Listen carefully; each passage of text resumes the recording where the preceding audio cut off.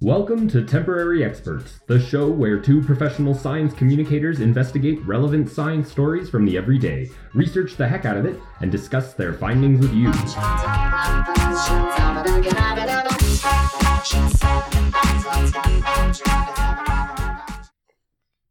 Wait, how do we start this show normally? Well, howdy there, folks.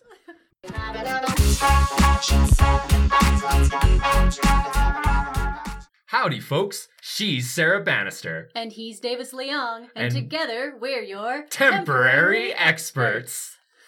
We thought we would start this week off by talking about some stuff we've talked about before, kind of a update on a couple of stories. Starting off with Perseverance on the surface of Mars launched Ingenuity, which is one of their drones. So it performed its first successful flight on the surface of Mars. Which is a pretty significant step for human space exploration, that's for sure. I mean, it'll be a long time before I think the fortunes of this test are really revealed for space exploration. But pretty cool. We've now flown a helicopter on the surface of Mars. Yeah. We also thought we'd provide a little bit of update from last week's story, or last episode's story, about the AstraZeneca vaccine. There's been a little bit more news surrounding these blood clots. There's still been no link proven between the AstraZeneca vaccine and an increase in blood clots, but it has caused some jurisdictions to switch up again who they're offering the vaccine to and how quickly they're offering it. Yeah, and I did read that there in a European report that the incidence of blood clots happening to people who got the AstraZeneca vaccine is not higher than the incidence of blood clots in the regular population. But wherever there's a potential correlation like this, it's not a bad idea to err on the side of caution, especially if you're someone who may be at risk for blood clots. And the process of science is always looking at new information, taking it in, and using that new information to inform your choices. So this is just the process of science in action. Mm-hmm. And yeah, I guess it makes it not so much even of a developing story, but one that's just sort of like story continuing, nothing super new developments, but like still the potential for some new information to come out from that one. So we thought we would just share those updates with y'all if you were curious. But if you listened to the last episode, you may have gotten to the end, and we talked a little bit about some things that we were thinking about talking about for this week. We were thinking about doing some stuff around oil extraction, just because there had been a lot of stuff in the news with the Alberta government. And the Sasquatch movie. And the Sasquatch movie on Netflix, which was quite the funny story. It's kind of faded from the news in the last couple weeks. And we felt it was just, we felt like focusing on something a little bit more fun today, maybe. Yeah, more fun. And I mean, we live in Alberta, so oil and gas will come back into the news. Yeah, exactly. The boom and bust cycle must continue. So there will be once again an appropriate time to talk about oil extraction. You can put money on it. You can't bet on oil anymore, but you can bet on the fact that we'll have to talk about it again at some point. Yeah. So what are we going to talk about then, Sarah? Since we're not talking about that sweet black gold. Well, nice. We are going to talk about springtime. Springtime. Springtime. Spring is coming. Spring is here potentially. I mean, Ish. It keeps snowing every 2 or 3 days. Yeah, I remember after it was when Alberta got the news that we were going to not be going into stage 3. So this was like 3 weeks ago. We got the news we weren't going to go into stage 3, but Dr. Hinshaw was talking. She was like, but it's getting nicer out. Like, winter is over. And the next day, it snowed for like an hour. It's just like, okay. That is the reality of living in a microclimate like we do here in Calgary. But we're getting close. It's looking nicer and nicer out every day for sure. So you are a resident expert, I think, in spring. Yes, biology is much more my bag than the other sciences, and plants and stuff in particular. So we're going to talk about springtime and plants and stuff. So springing right in spring, what is happening? What's the difference? So some of the main things. What do you think the main things are, Davis, of spring? Well, I mean, I've always sort of associated spring, I guess, with the lengthening of the days has been a big one for me, and I mean, like, and I guess coming along with that, the warmer weather, but definitely, I think for me mentally, I turn the corner on winter around the time that the days really start getting longer. And yeah, and maybe like the time change is always one that kind of clues me in, mostly because I hate the time change, but I mean, who doesn't? So. Yeah, topic for another. Yeah, I guess we missed that one this year. But yes, exactly. So we have lengthening days. This the length of a day is called a photoperiod. Our photoperiod is increasing, and everything is warming up, and everything is also waking up. So this is animals coming out of hibernation, right? We've got our animal friends the ones who hibernate. What happens when it gets cold, they go into a hibernation state, their metabolism slows down so that they burn through their energy stores more slowly. Because we all think about like bears and stuff, they eat a lot so that they have fat stores through the winter. And if they slow their metabolism, so decrease their heart rate and slow down their breathing and lower their body temperature, then it will mean that their body is going to burn through energy stores less quickly, which is a good thing if you're not going to eat for like 6 months. Fun fact, it's very different from sleep. In like sleep, you can be woken up from fairly quickly, and it's more of like a brain activity. Whereas hibernation, the awareness and consciousness of an animal actually like diminishes substantially. So they're really, really unaware of anything going on around them. So is that kind of why like we as humans, we like obviously we don't hibernate. I mean, maybe that would be nice, but but I've always felt like, you come into the springtime, and that's why I kind of use the word like turning the corner on winter a little bit, because you kind of come out, I'm usually reasonably excited for the start of winter. We live in a place with seasons. I love my seasons. Everybody always says that. Very temperate climate. Perfect for seasons. Yeah, exactly. But I mean, like usually by the time the end of the summer and fall rolls around, I'm like, oh yeah, like might as well buy into winter because it's coming anyway. Yeah. But then by the end of winter, I'm like, okay, all right, well, it snowed 3 times in a row this week now, and it's March or April. It's April now. So it's like, maybe I'm done with it. But like, even though we don't hibernate, like, why is it that we kind of have this tendency to like, we want to emerge in the springtime? We do want to emerge in the springtime, which I'm going to get to very soon. I have some fun animal facts that I want to share. Oh, perfect. And then yes. I'll absolutely go into humans, because that is next after fun animal facts. So a lot of animals, how they come out of hibernation has to do with that photoperiod, right? That day length, and also warmth. So you have certain creatures like garter snakes. They hibernate underground, so they head underground before it freezes, then it freezes, and then once the ground starts to warm up with the days lengthening, more sunlight, then they know that's kind of like their trigger to come out from underground. Some have hormonal cues, so it's like we have our circadian rhythm, right? So we want to go to sleep and wake up kind of with the sun. Animals will have a circannual rhythm that kind of helps. Yeah, it helps inform their like when to wake up, when to go to sleep. And there's lots of other cues in terms of like, we've got day length, warmth, availability of food. If an animal starts seeing like a lot less food around, I came across one article that said bears return when the berries return. Like bears return when their food returns. Because bears don't do true hibernation, because they don't sleep in like this. Their hibernation isn't as like deep of a sleep. Really, they don't go down. I mean, you can think of this with polar bears and other bears. They'll have their cubs in the den. Right, yeah. Before emerging in the springtime. Exactly. So they're not in true hibernation, but it's they kind of stay in, and they're not going to like go out and eat a ton. They might go out and like have a snack, maybe, but it's. I did not know that. I mean, where like we so often just associate like bears as like the principal hibernator, or like when you talk about hibernation, like everybody's like, oh yes, bears, the great example. So it's interesting. Yeah. So they hibernate, but not to the depth that like a ground squirrel or like a frog or something. Yeah.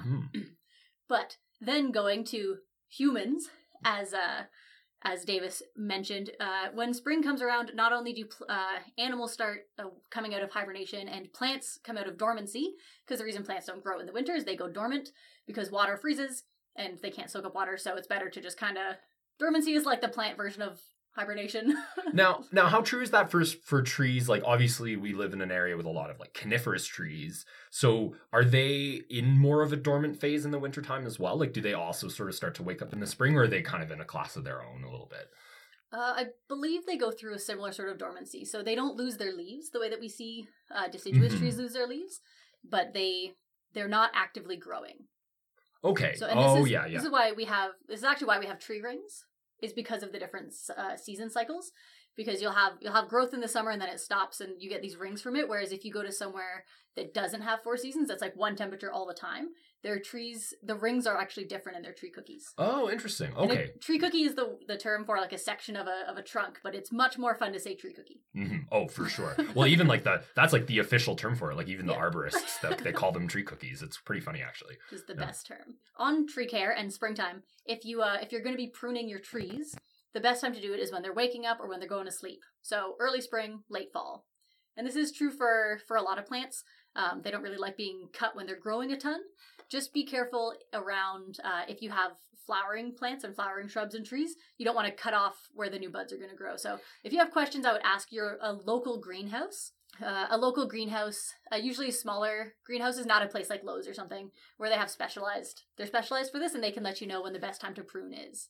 Mm-hmm. And good old Dr. Google can usually give you a pretty good idea, depending on the plant. If you know your plant, I've got like a fern downstairs that I've sort of nursed through the winter. It didn't survive transplanting into my house super well, and then but he's coming back to life now. I call him Fernius, of course. Nice. But I've debated with him, like, do I trim some of the dead growth, or the kind of the dying fronds and things like that? But I can't find a name for the plant on any of the like tags that are still on it, so I have no idea how to care for it. If it's a fully dead frond, you could probably prune it off. Mm-hmm. It's actually been quite interesting because now that the sun has returned in the window that Fernius sits in, and he's getting a little bit more like solid daylight, some of those fronds that I thought about cutting off and have kept because they still felt like they had quite a bit of life to them, like they were quite firm still, even though they were yellowed. Some of them have started to return some green coloration in spots. Sweet. So it's quite interesting. So anyway, the saga of Fernius continues, but it's okay. It reminds me of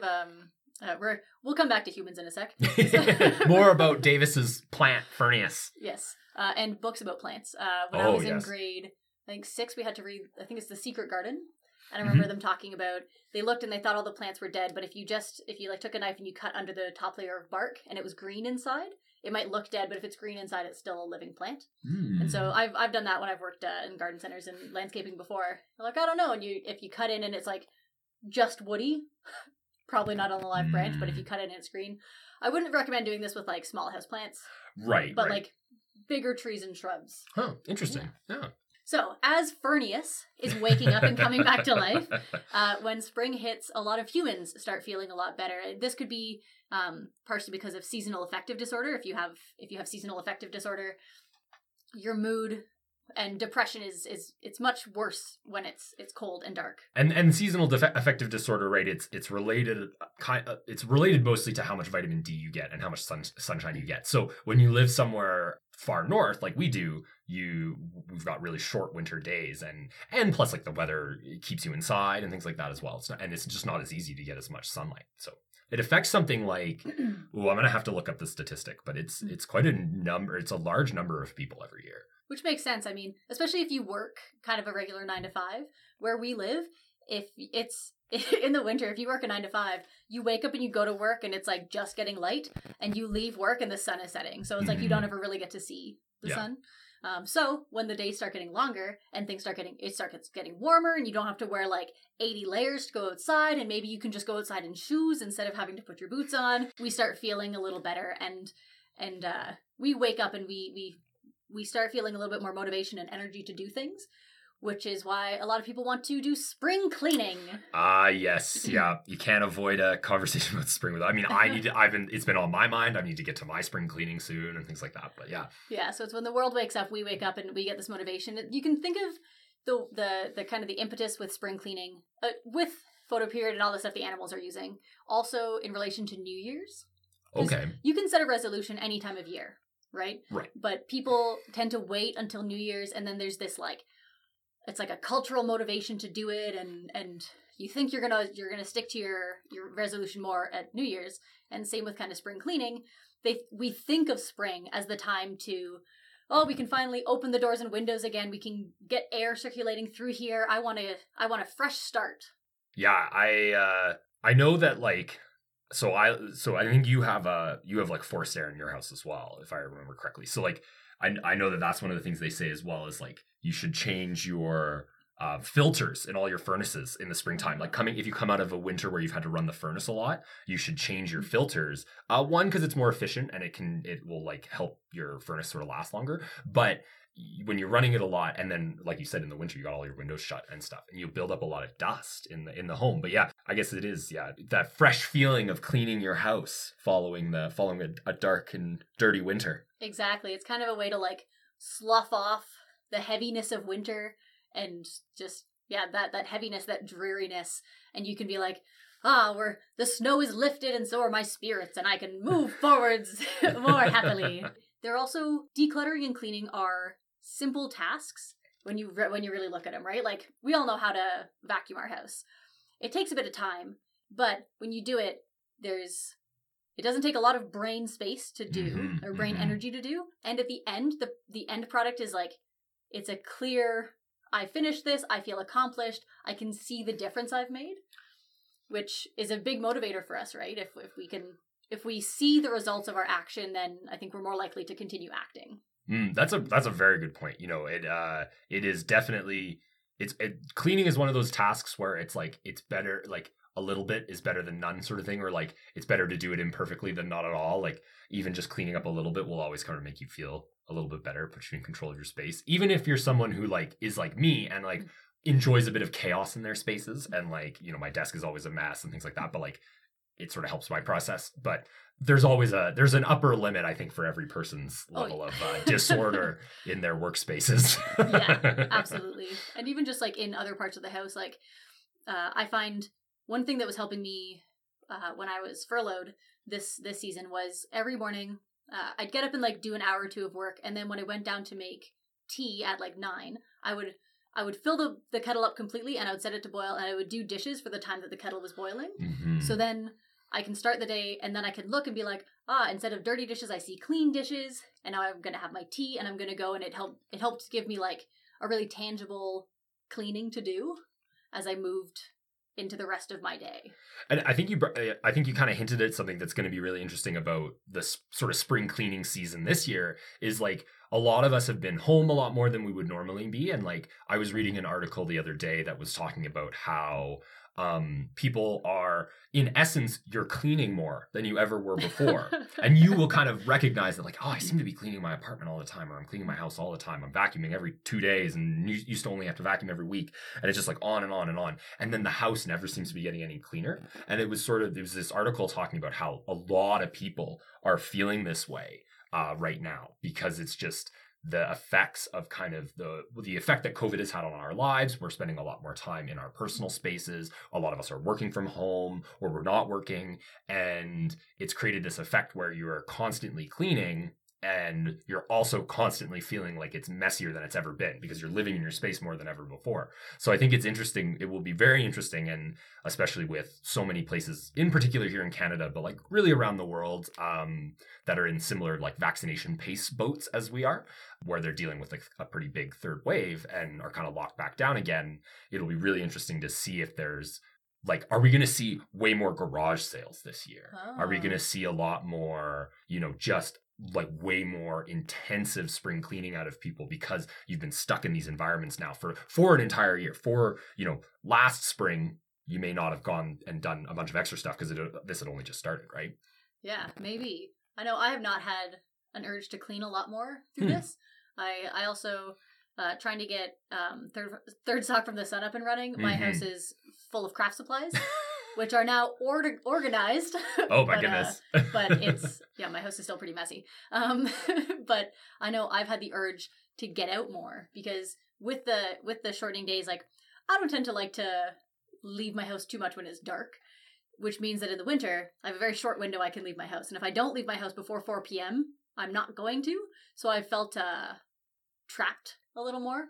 So coming into the weather warming up, my eyes are on the mountains. Like, my urge is to just get outside and like run and skip and just like stand and bask in the sun like a tree.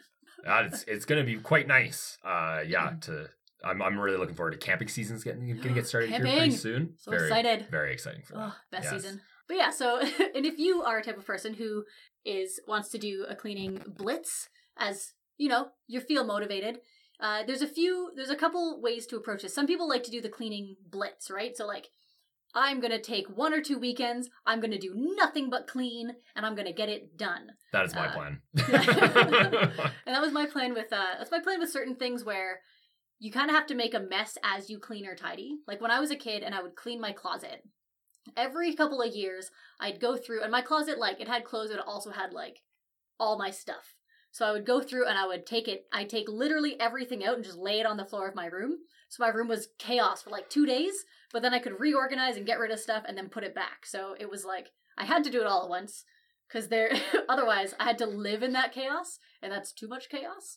But if that's not the way that you operate, take it and break it into smaller chunks, So this works with any really big task. It's really easy to feel overwhelmed when we look at these really big tasks, and you might think like, it's spring, I gotta do it now, everyone else is cleaning, I see my neighbors, they're like beating their carpets outside. do or people like, still do that? I don't know. With like those old tennis racket looking things? I'm sure there are people somewhere. If you're one of those people, tell us on Twitter. But yeah, like if you're getting overwhelmed, know that you don't have to do it all at once. Just take it and break it into these little bite-sized pieces. So maybe it's room by room. Like maybe today is the kitchen, or I'm gonna do all the dusting today, and then I'm gonna do the vacuuming the next day. So like breaking it into these bite-sized pieces, it can help you feel motivated the same way that like cleaning, and we were saying doing dishes, it gives you an accomplishable task that has a clear end and a clear sign when it's over, and you can like really look at it and know that you're done. Cleaning is great for that. So if you break it into smaller chunks, you'll have more accomplishable goals, and it's kind of like bunny hopping your way to success instead of trying to do it in one dramatic leap. Well, that certainly makes quite the case for spring cleaning. But as I understand it as well, there's a few other benefits that you can get from some spring cleaning, especially if you are like so many of us, a sufferer of we always called it hay fever in my family. And maybe that's like because we're here in Alberta and we have lots of hay. I don't know. People say that in Ontario too. Okay, well there you go. So yeah, hay fever or I was going to say spring fever, but that's a different thing. Seasonal allergies. Yes, thank you. Yes, seasonal allergies are a big thing. I am a sufferer with just annoyingly sensitive sinuses, and doing this spring cleaning can actually help to reduce your seasonal allergy severity. Oh, okay. Why is that? Well, as you mentioned with the furnaces and like changing out your filters, mm-hmm.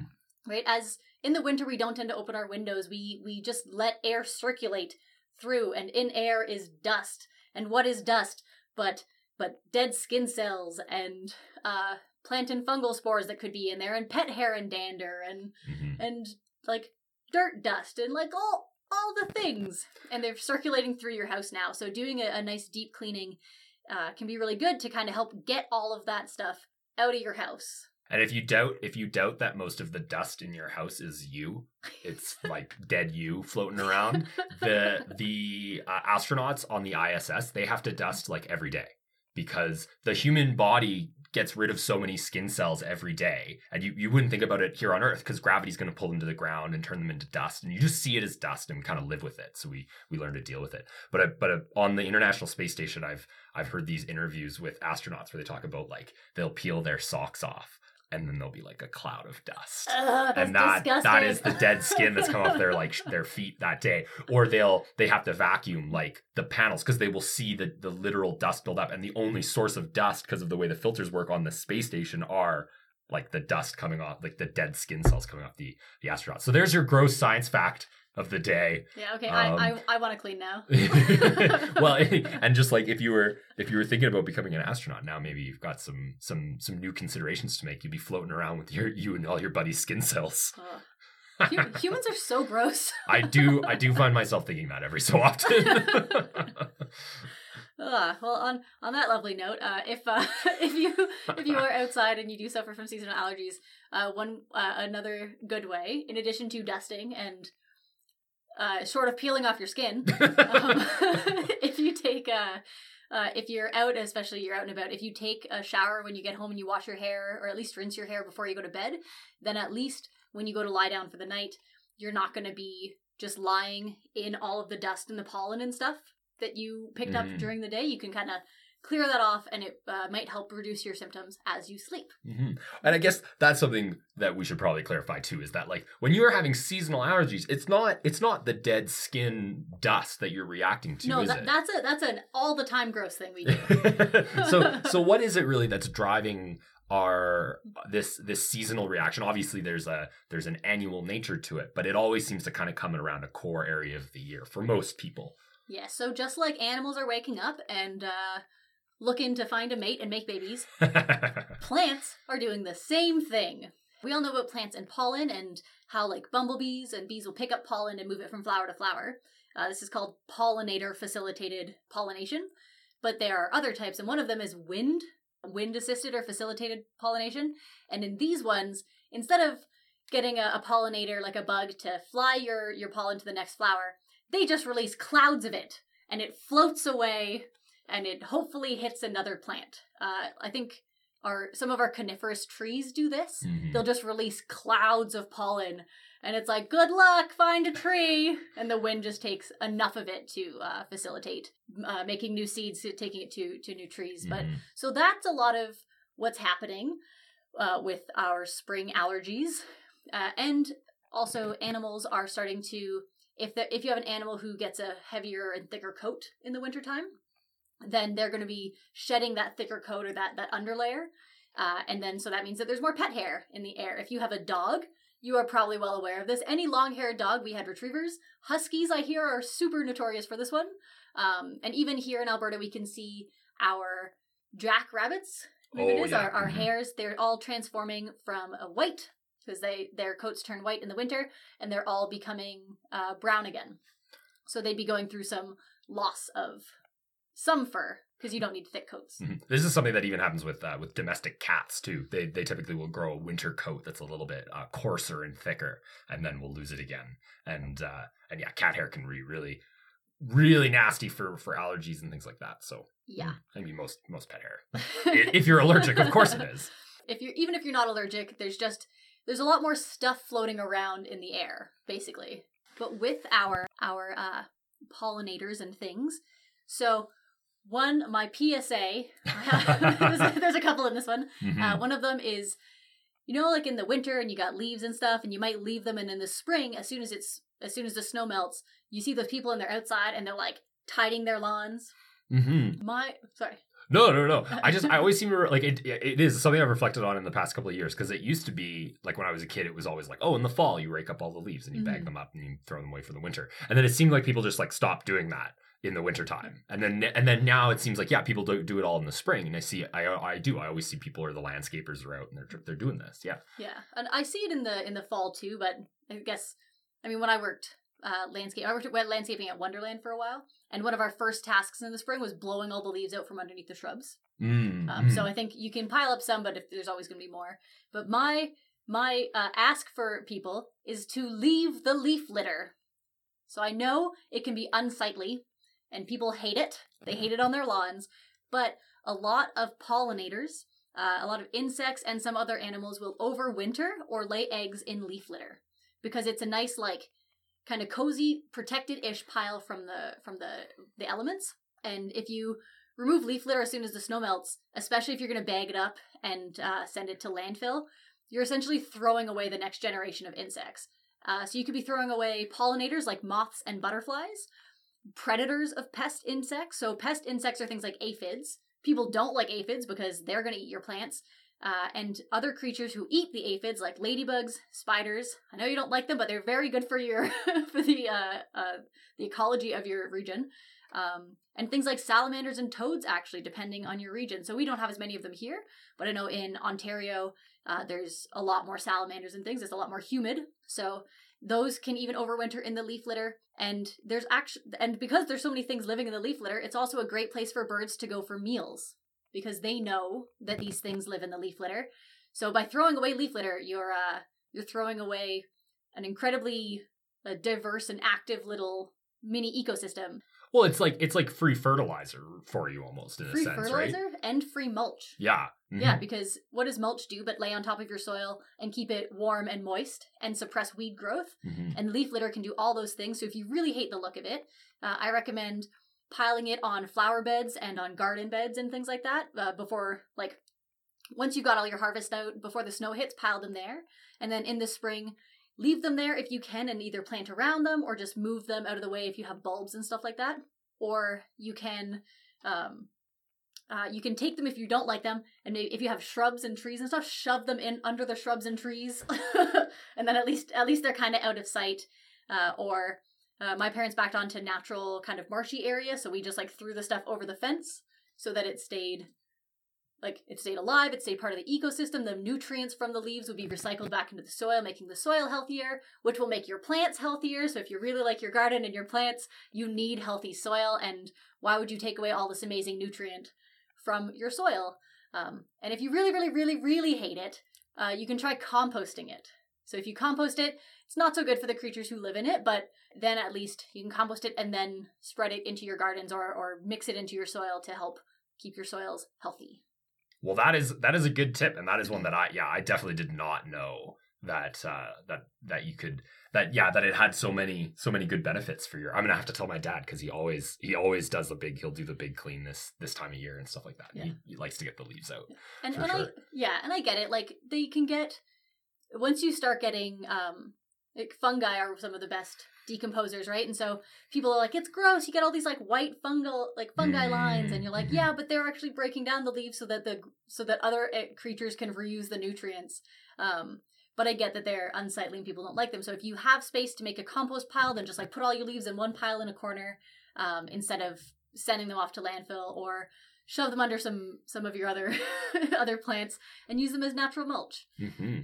You actually have another little gardening tip that I think some people would really run counter to some people's typical behavior when tending their garden, especially early in the season. Absolutely. And it has to do with one of the best early food sources for pollinators and bees. Davis, do you know what plant it is? I do, but that was because I read your research notes ahead of time, because I'm a good podcast partner. When it gets to my section, we'll learn the real truth. I'm just kidding. But no, I did read it, and I was going to make a joke too. It's like, it's a food source for all those insects and stuff, but it actually it can be a food source for humans too. It's a bit of a trendy salad ingredient, depending on where you're eating. But I believe I'm gonna make final answer here, Regis.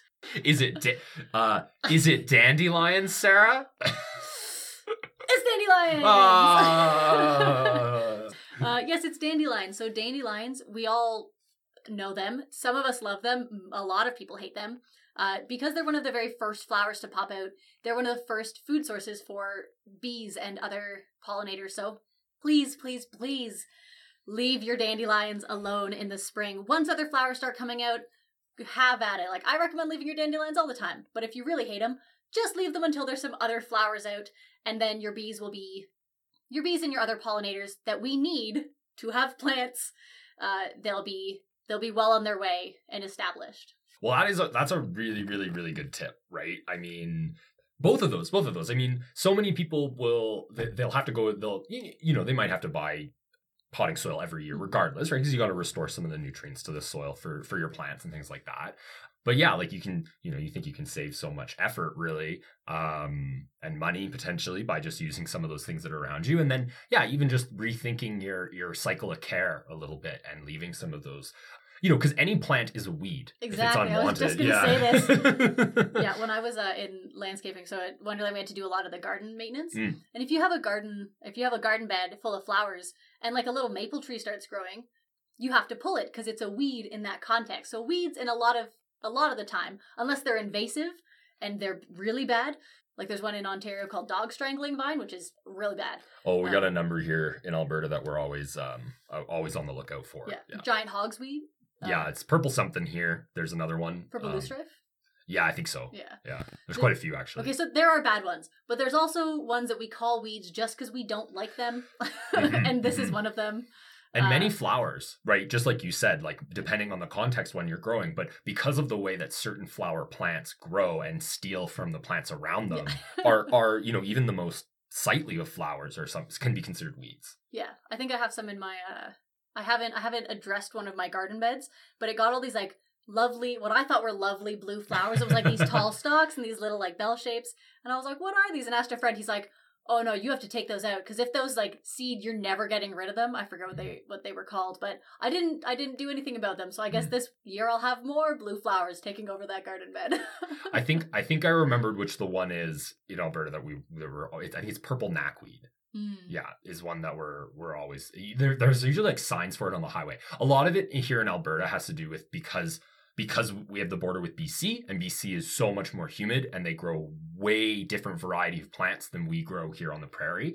And there's a lot of trade between the two areas, and especially people camping in Alberta that are from BC, or people in BC camping in Alberta and bringing firewood with them and things like that. It causes a lot of transfer of species, especially even like insects and things like that. So there's a number of different just considerations you should make when you travel across the border like that between the two provinces. Absolutely. Between the two biomes really is the way to kind of consider it. Absolutely. Yeah, so if you have dandelions, leave them alone. And if you really want to be nice to our pollinator friends, you can specifically set up a garden that will attract them and be good for them. So, like I said, we've got bees as pollinators. There's also moths. There's some mammals who do it. They're all over the place. And what they do is they might eat pollen. Some of them eat pollen, but most of them are going for nectar. And nectar is a sugary substance that a plant will produce that an animal comes, and it's like sugar water basically, but it's got more nutrients and stuff in it than just sugar water. So they go and they eat that, and they just pick up pollen by like static electricity.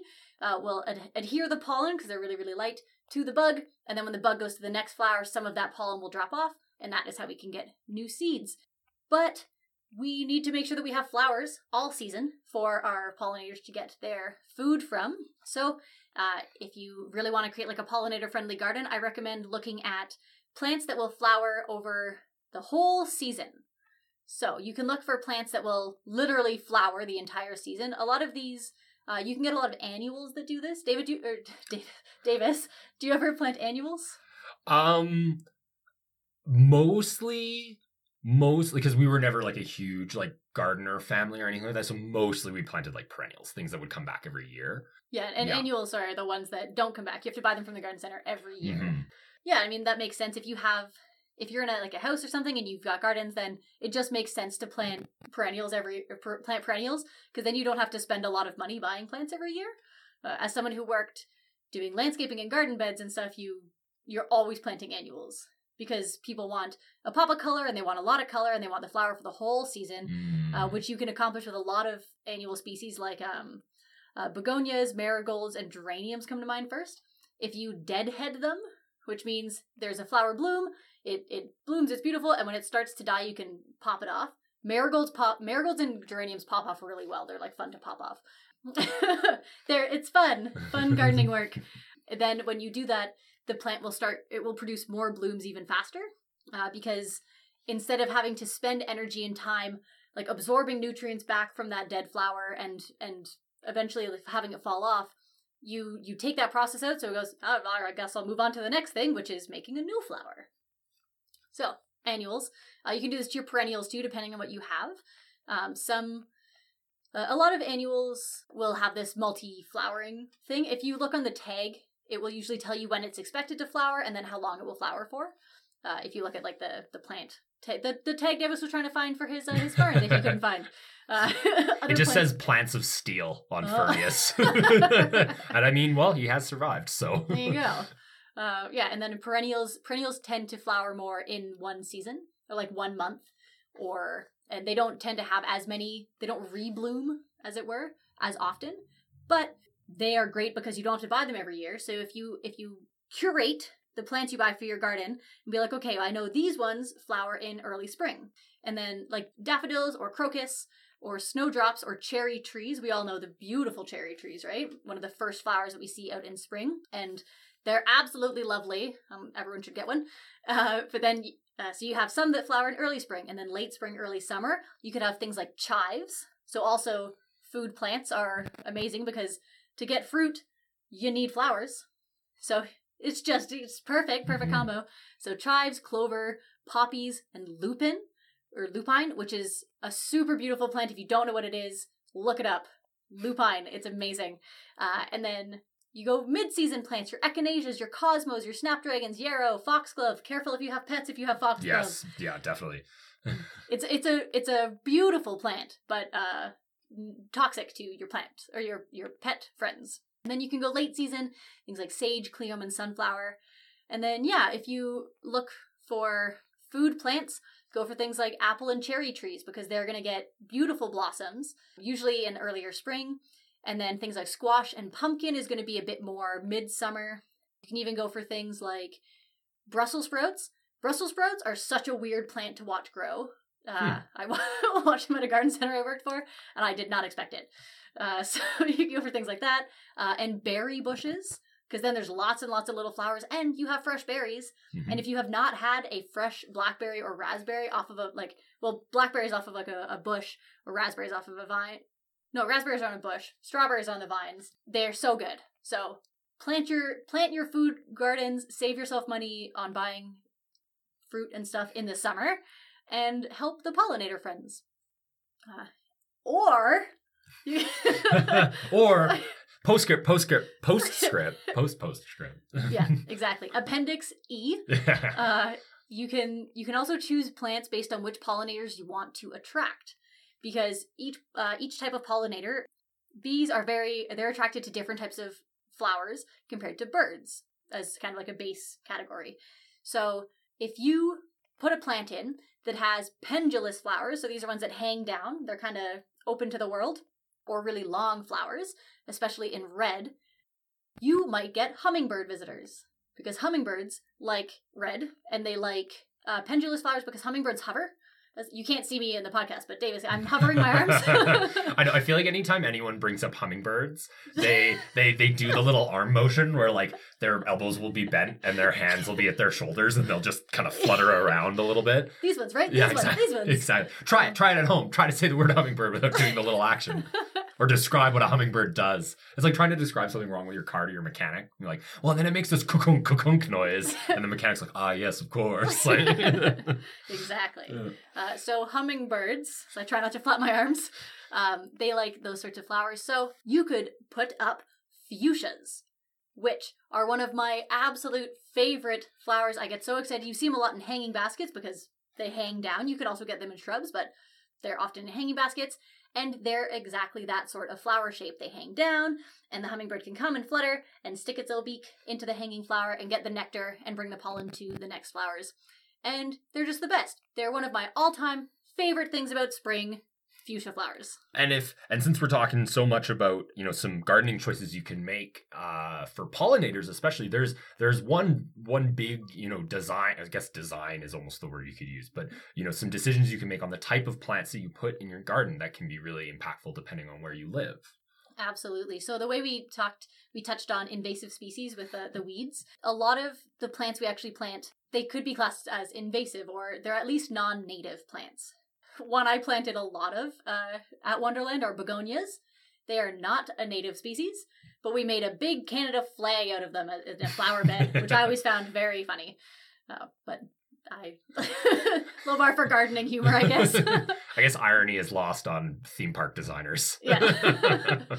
But yeah, so if you want to really, really help your native ecosystem and the plants and animals who live there, then try to plant native species. And a lot of cities and town websites will have lists of information on what plants are pollinator friendly, and which plants really thrive in that area, and often on like native plants or heritage plants as well, which is a great place to start. Mm-hmm. And that's the nice thing about picking those types of species as well, is that you're putting yourself in the wheelhouse of what your soil and your environment is going to handle, and you're not going to be, you can grow, an apt gardener can grow almost anything anywhere, but if you're not an apt gardener like me, who is terrible at it and has been trying to keep one fern alive for the better part of a year to mixed results, then you can pick some more native species and you can kind of, you give yourself a little bit of a larger success window, maybe. Yeah, and I've experienced this with my own houseplants. I mean, I moved from a place where I could have a window open all the time, or blinds open all the time, and light came in the whole day, and my plants were really happy. And then I moved, and this winter I lost, I think, over half of my plants because I'm north facing and I get very little sun. So my plants got really unhappy. So now I'm buying shade plants because they don't need the same sun requirement. So exactly like with outside, make sure they're called zones.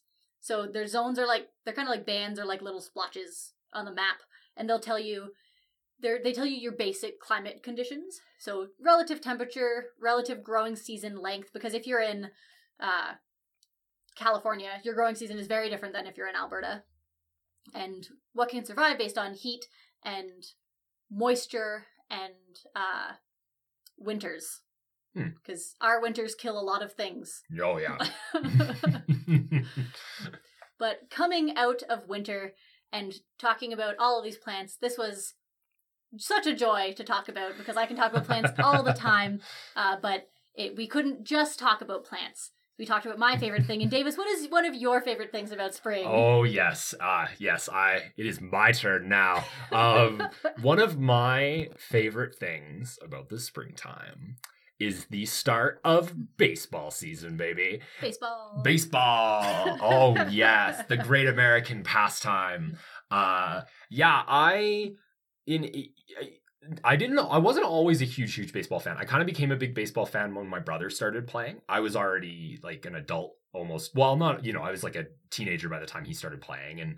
And it just from there, we just like as a family really got into it. And then, one of the things, so baseball season starting in the springtime, that's our loose connection between these two topics. Springtime! Woo!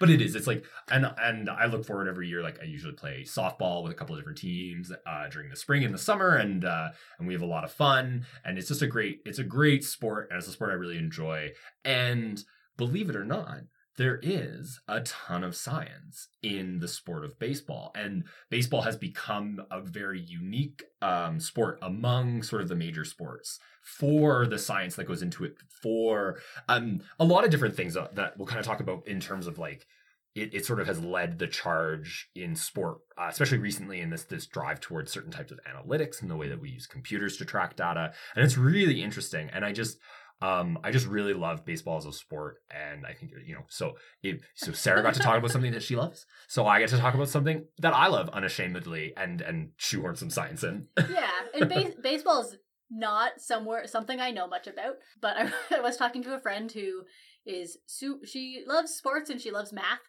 so she was like, baseball, not great to watch, not great to play, but the stats, and she got very excited about all the stats. So let's talk stats, Davis.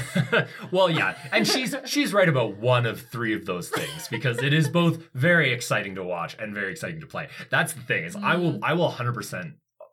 I almost want to put the money on it. Just put the money on, like, I could probably make you a baseball fan by the end of this episode. I mean, we'd have to watch some baseball for me to really like get you on my side here, but we'll talk about it. I'll get into it. I'll get into the romance of baseball, and I'll appeal to your theater sensibilities. Trust me on this one. I've got some bullets in the chamber. All right, you've set up quite a challenge. The last time I watched a baseball game, I think I was 8 or 9, and I went to see the Blue Jays with my mom, and I don't know, we got like a couple innings in, and I was so bored. The most exciting thing I found was the people who come out to like rake the sand. The field crew. And I was like, oh look, fun patterns. And then we bought me a Blue Jay stuffy and left. So that's what you're up against. All right, well, here we go. Okay. All right, 8-year-old Sarah, buckle yourself in. Yeah, but you're right. So we should start this conversation with a conversation around statistics, because like that has really become, I think, for people that do not care about baseball, which, yes, a fairly large portion of the population, you have a hard time convincing them to like baseball, or they're going to dismiss the sport for a variety of different reasons. But a lot of people nowadays are very aware of the influence that statistics has had on the sport of baseball. Mhm. Whether you're super familiar with the specific statistics that are being used or what they all kind of mean or why it's so significant and things like that, you've probably heard of or seen the movie Moneyball. That's the big one these days that everybody's talking about, right? Or as most people have seen. I'm a big movie buff. Moneyball is, I was thinking about this before the podcast if I was willing to make this bold statement. Moneyball is potentially in my top 10 of movies. Oh, wow. It is a phenomenal film. It's a great film for all the reasons that films are great. It's well written, it's well acted. It's got a beautiful story, but it's based off of these real events specifically around the Oakland Athletics baseball team. And for those who are not super familiar with baseball, the Oakland Athletics are one of the lowest payroll teams in the sport. So there are teams like the Los Angeles Dodgers that they're spending over $200 million a year on the players alone, and they're at the top of the league. Like them and the New York Yankees, I think, are both above $210 million in payroll, above something what you call like the luxury tax, but there's no salary cap in baseball. So some teams they're larger markets. Like LA and New York, obviously, and they can just pay way more money. So it's always been this conversation of, well, like, can you just buy yourself a championship, essentially? But there are teams like the Oakland Athletics, the Tampa Bay Rays, that have way lower payrolls, like magnitudes less money than groups like the Dodgers or the Yankees, but are still very competitive in today's sport. And this has come on the back of this style of play called kind of Moneyball. And it's based off of the book that Billy Beane, who is the general manager of the Oakland Athletics, wrote about this process. Is that who Brad Pitt played? Yes, okay. That is who Brad Pitt plays in the movie. That's actually, probably the way to talk about it. So Brad Pitt's character, Billy Beane. And essentially what he did was he with the help of this other individual, who in the movie is actually an amalgamation of a couple different individuals who played a role in this, but basically is in the early 2000s, and as we had gotten into the internet age a little bit, is that statistics had always been a huge part of baseball, but it was really in the early 2000s that with the power of computers, it really started to become used to make decisions about the game and about who to play and how to play. So you got to go a little bit back into the baseball history. So like baseball has been played since the 18th century. It is one of the longest standing sports, and it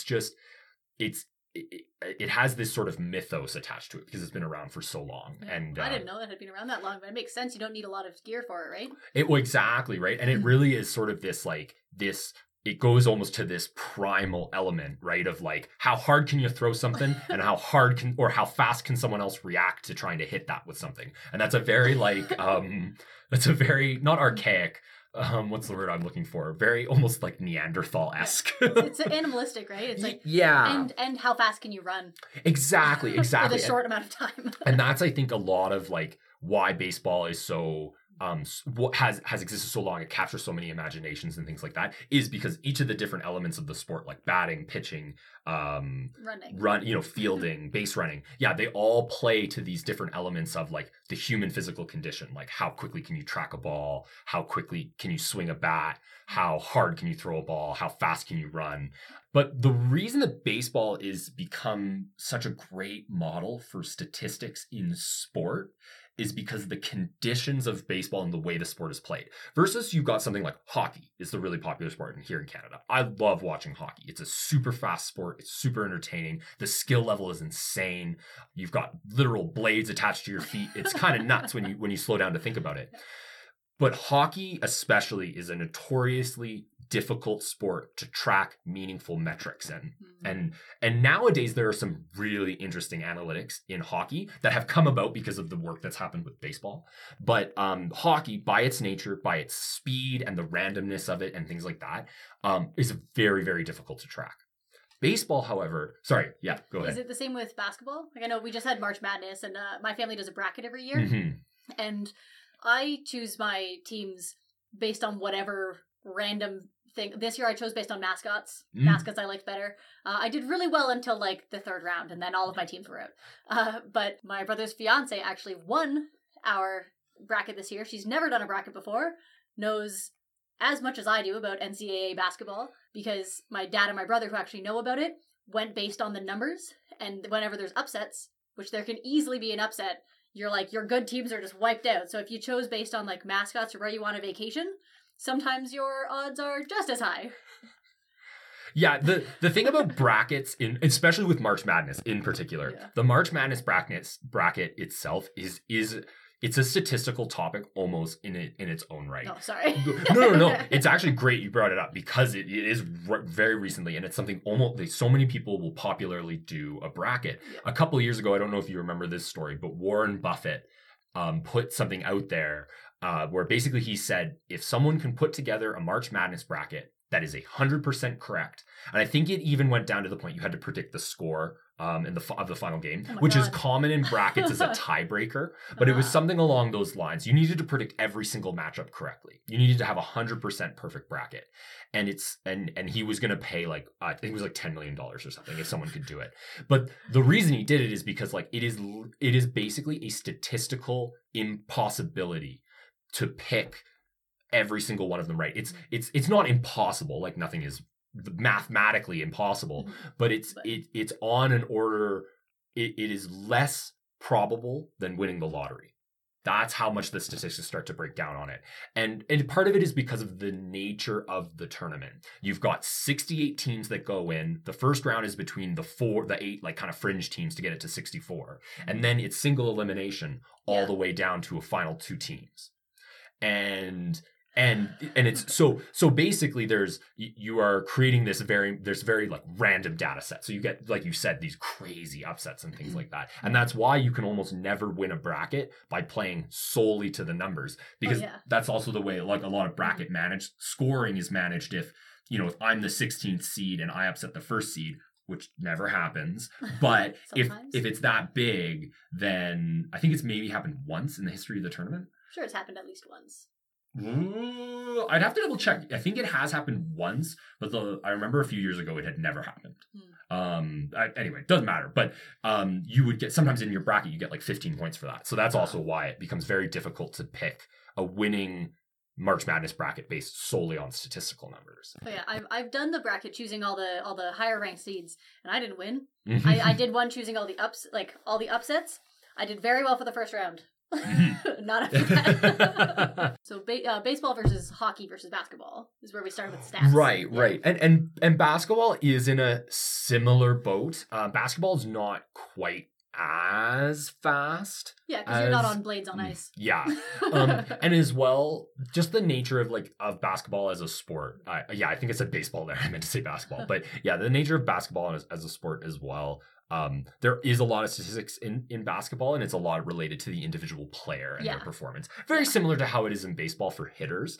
But basketball is really one of those sports where like you have these bona fide superstars where their level of play is just better than everyone else. And it's just like, it's not even an argument of fact to say that, right? Like, Or you have a team that has a system that's better than anyone else's system. And that's a really good thing to say as well. Yeah, actually, I think that's a really good point is basketball especially, even, and hockey too is like this as well because of the speed of hockey. They're system-based sports where if you don't know exactly where your line mate or your other player is going to be so that you can pass it to him without looking, or you can kind of anticipate how the play unfolds, that's why it's so important. That's why coaching is so important in some of those sports.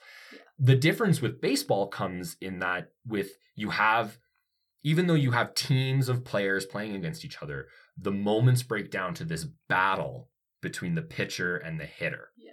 And there are these individual moments and then the repetition of baseball. So it's something that, it's a couple hundred at bats in a year in a full season is what an everyday player will get.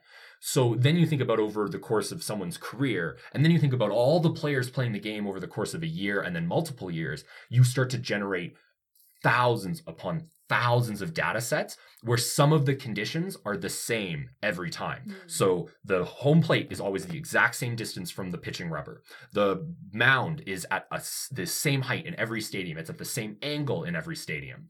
The bases are all the same distance from one another.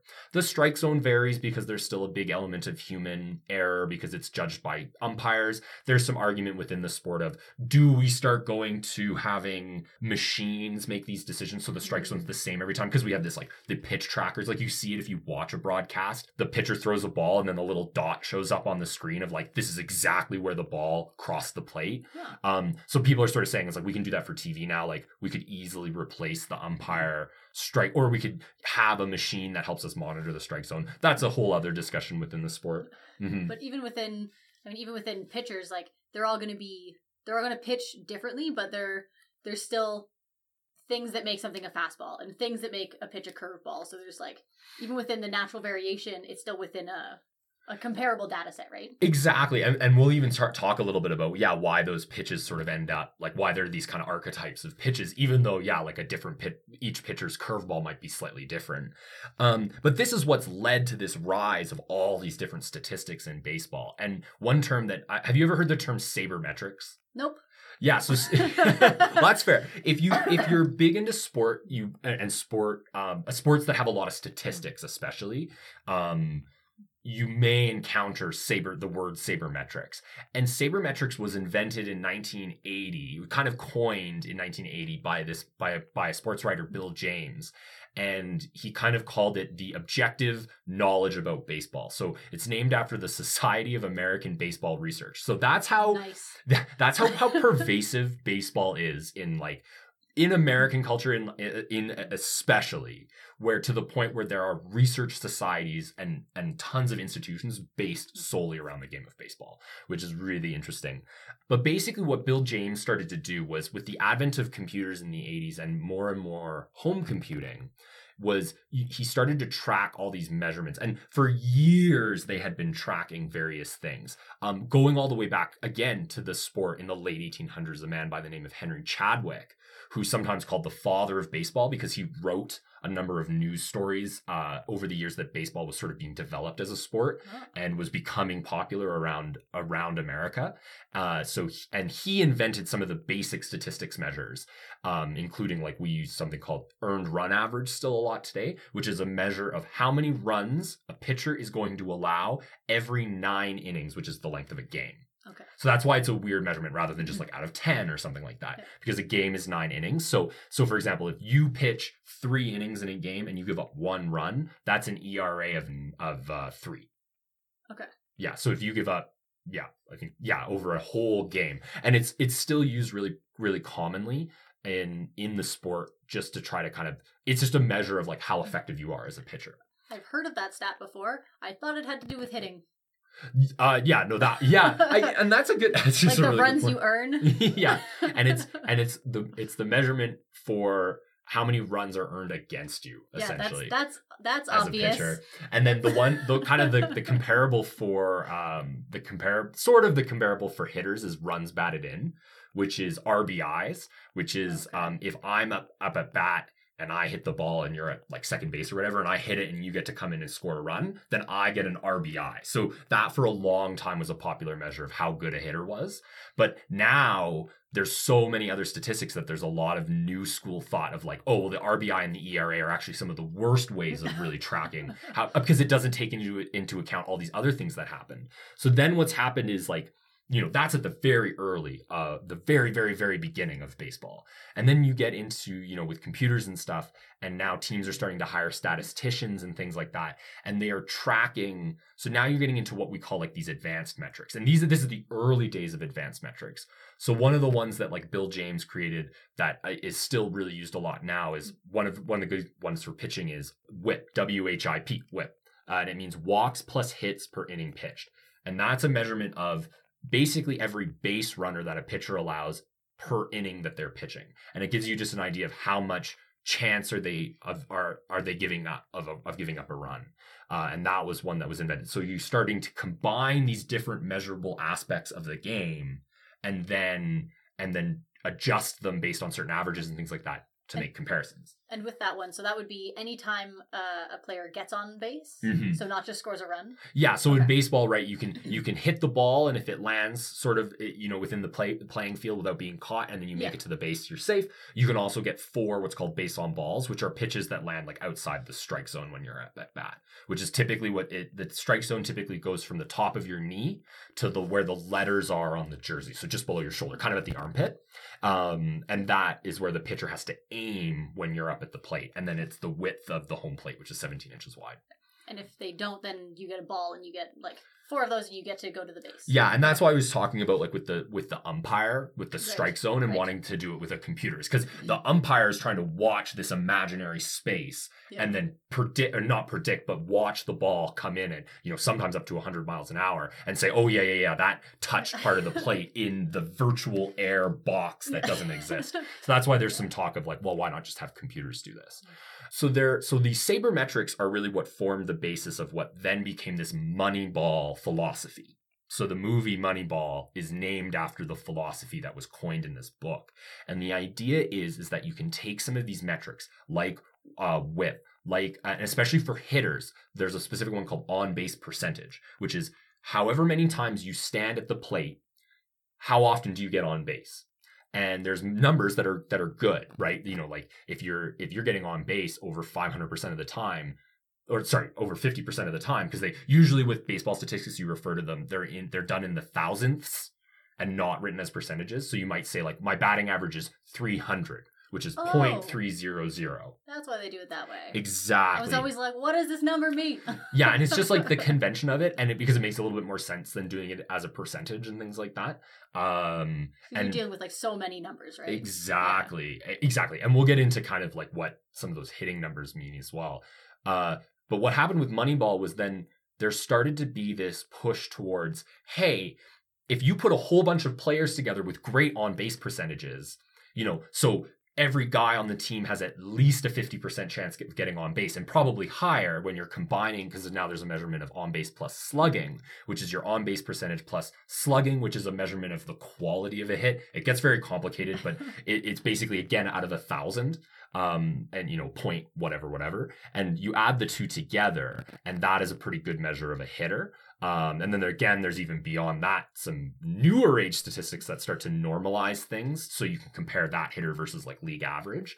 But what the math suggests, right, is that if you put a lineup of 9 players, hitters, together, and all of them have a 50% plus chance of getting on base throughout a game, that the numbers would suggest that eventually you're going to score some runs based on just the fact that some of these guys are going to get on base all in a row and just like walk guys in. Doesn't matter how it happens. But because of the potential, the statistical potential, and then over the course of a season, 162 games with a minimum of 27 at-bats in every game for your team on offense, that creates this huge statistical this dearth of statistical information, and then over a player's career and over a team's career, you can really track like, oh, reasonably you should be able to plug in these types of players and just win. And baseball has been around for a very, very long time. It's sort of a legacy sport, so there's a lot of history, and they often talk about like the old school baseball people, and baseball is typically very resilient to change in certain eras. And so there was a lot of resilience towards adopting this type of thought, because before this, it was all stuff about like they used to call it like the eye test. So it would be scouts going and watching these players and being like, he looks really good at the plate. His swing looks good. This pitcher, I like his delivery. It's a lot of, I like how it looks. It's like based on like the feeling then. Exactly. So you said there was resilience to this change. Was there resistance to this change? Yeah, sorry. Oh, okay. Yeah, resistance to this change among some of the older school baseball thinkers. So when the Oakland Athletics went to attempt this approach, and that's sort of the plot of the movie Moneyball, and it's excellently well dramatized in that film, is that Billy Beane had a lot of resistance from both his own organization and from other people in baseball and the fan base that were basically calling him crazy for trying this. But he had to, because his team, they never had enough money to compete with other teams, especially in a time when free agents, people that have played a certain number of years and then are allowed to go on kind of quote unquote the open market, and teams sort of bid for their services. They allowed, they couldn't compete in that market. They couldn't pay these players competitive enough. If I can offer a guy $30 million a year to come play for me, and you can only offer him $5 million a year because that's already 10% of your whole team's budget or whatever. Yeah. Why is the superstar player going to come play for you for $3 million, right? Or $5 million? So he had to take this different approach and use these statistics with the help of some other really smart people to take advantage of them. And everyone thought he was crazy. And the team actually, they went on like a 21 or something game win streak, which is a baseball record. I think it's since been broken, but it really started to show people that, if you use these statistics, you might be able to win, just based off of the analytics alone. And Billy Beane ultimately did not end up winning a World Series. And then the plot of Moneyball is kind of like they don't win, but the Red Sox then famously tried to recruit him, but decided to adopt this methodology after this year. Now the Red Sox are a big market team, a team that's existed since baseball started being played, but they had been, they had been literally cursed. Like that was the terminology that the Boston Red Sox fans used for it, that the team was cursed and they couldn't win a World Series. And then it was the application of both, obviously they had a ton of money to spend. And then two, the use of these sabermetrics and these really advanced Moneyball analytics. And they won a World Series in 2004. And then there was a number of articles that were published about how this change in the way the game was managed came about. And that's how we came to have movies like Moneyball and stuff. But essentially it marked this change in how the game of baseball was managed and played. Wow. Mm-hmm. Pretty impressive. Yeah. So, it's really, really crazy. And now you get to this point in baseball where they have something called, now they're in what is often referred to as the StatCast era. So this is something that I think the nerd who watches baseball would really enjoy, or why baseball is this sort of science sport to the extreme. Yeah, is because now with the power of the cameras that we have and the computing technology that we have, they are literally able to track basically every measurable aspect of a baseball game. So the radar gun has been one of the earliest tools in baseball to tell you how fast a pitch is moving. Yeah. Now they can tell you how quick was your reaction speed when the ball was hit versus when the fielder took their first step. How efficient was that fielder's route from where they started to where the ball ended up versus a optimum straight line. I knew it was going to be here versus the route that they actually took, the deviation, and then and saying, okay, that fielder takes 89% efficient route. So they might not be a suitable center fielder. And it's all these things. So StatCast has allowed the tracking of some insane stuff. And it is once again changing how baseball is played. And so it's so interesting, where you have a very macho sport in baseball and almost now entirely dictated by this level of sport performance where the guys are watching film of pitchers on the bench on iPads, trying to see the delivery and get that little bit of advantage to how they can handle the ball and stuff like that. And it's created some problems too in cheating in the sport and stuff like that with obviously there was this big, did you hear about the Houston Astros from a few years ago? I don't know.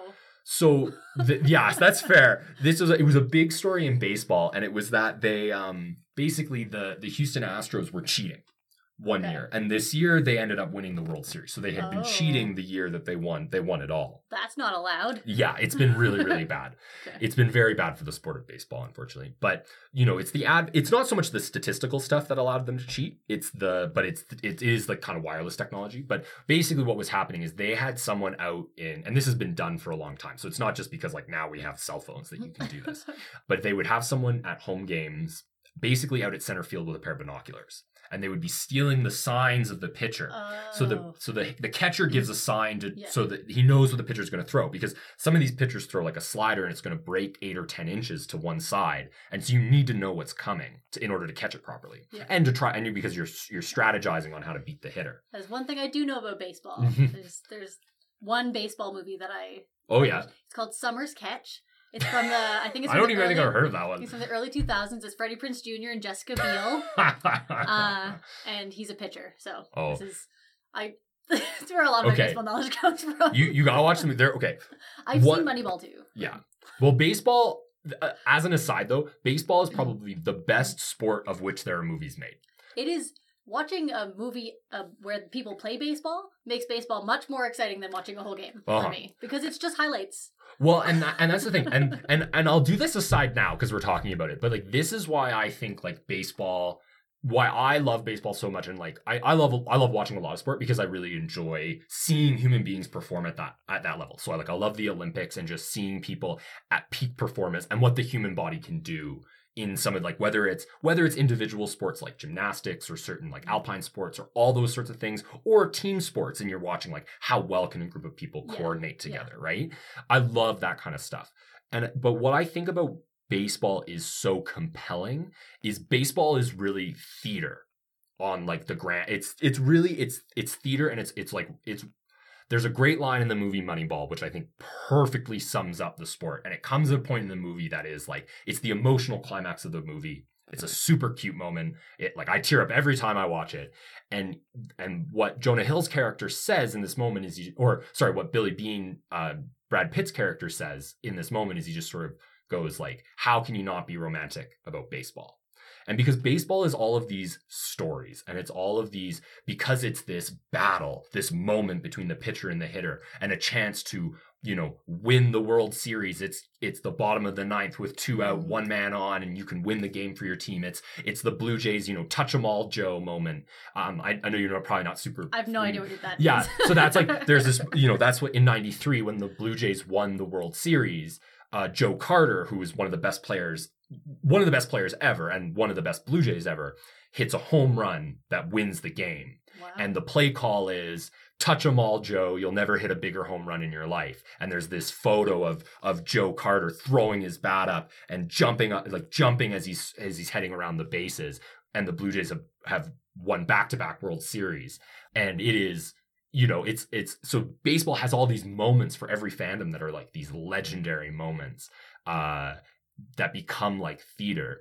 And it's a very human sport, and the way that people play it, like, for example, I was watching it last night. The Jays were playing the Angels, and there's a player on the Angels named Albert Pujols, who's one of the greatest players of all time, and he's going to go to the Hall of Fame. He's in kind of his last year of playing. He's one of the greatest hitters of all time. And so there's a young player on the Blue Jays who's been playing for a few years now, and they were kind of chatting. And then they go to kind of separate before the beginning of the game because the players are pretty chummy with each other.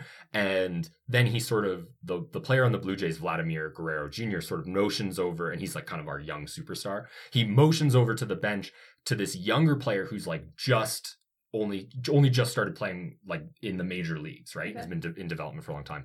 Calls him over to like meet Albert Pujols because he admired Albert Pujols, and he wore actually like the jersey number that he wore was partly because he admired this player. And then, and Albert Pujols is like one of the nicest guys ever. So like, comes over and is like, they're talking, and you can, and obviously like, the voyeurism sports broadcasters kind of got the camera on them. And Pujols is like clapping the kid on the shoulder, and then the kid goes on to have the player's name is Santiago Espinal. He goes on to have just this monster game.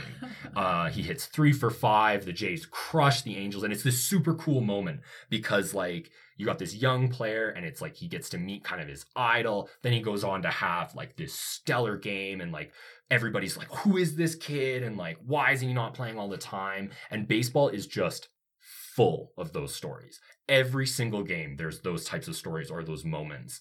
And I think that's, for me, that's what's always really attracted to me to the sport. And like what I think sometimes can attract people that aren't big sports fans to it is this, if you can get into the theater of it almost. I don't know. Like it sort of like, for example, like a lot of people are still into like WWE, right? Like professional wrestling, even though like, yeah, we know professional wrestling is not real, but it doesn't make the drama of it any less exciting, right? Or like when we buy into those things. So I think it's sort of similar to that, but that's not so much a science thing. That's just me like waxing poetic about a sport I like. but with it's the players themselves, right? And they play so often that you can get fairly consistent stats about them. But one player having a beautiful moment with an idol can affect the game so much. It seems to me like that must come into play because it's a team sport, but it's so individual, right? Like exactly. when you're hitting, it's just you versus the pitcher, mm-hmm. and it's getting hit with a ball would suck a lot, and like sliding into a base or like I mean, I don't expect this happens very much at the pro league, but like running into another player. Oh, it happens a lot, actually. Well, it does, because there's all sorts of different circumstances that crazy things happen in baseball. There was a crazy play in last night's game where a player specifically slid in a way to try to obstruct the other player, because you can legally do that as long as you're within reach of the base, but it's become a bit of a faux pas in certain situations. But because he did it, no one was out, and then the Blue Jays went on to score 7 runs that inning. Wow. So there's these insane moments that happen from time to time. That's pretty cool. I should watch highlight reels. But it's overall a non-contact, Yes. very individual sport. Yeah. Which I think is part of the reason that stats work, because when you have a Yes. team, your dynamics get far more alive.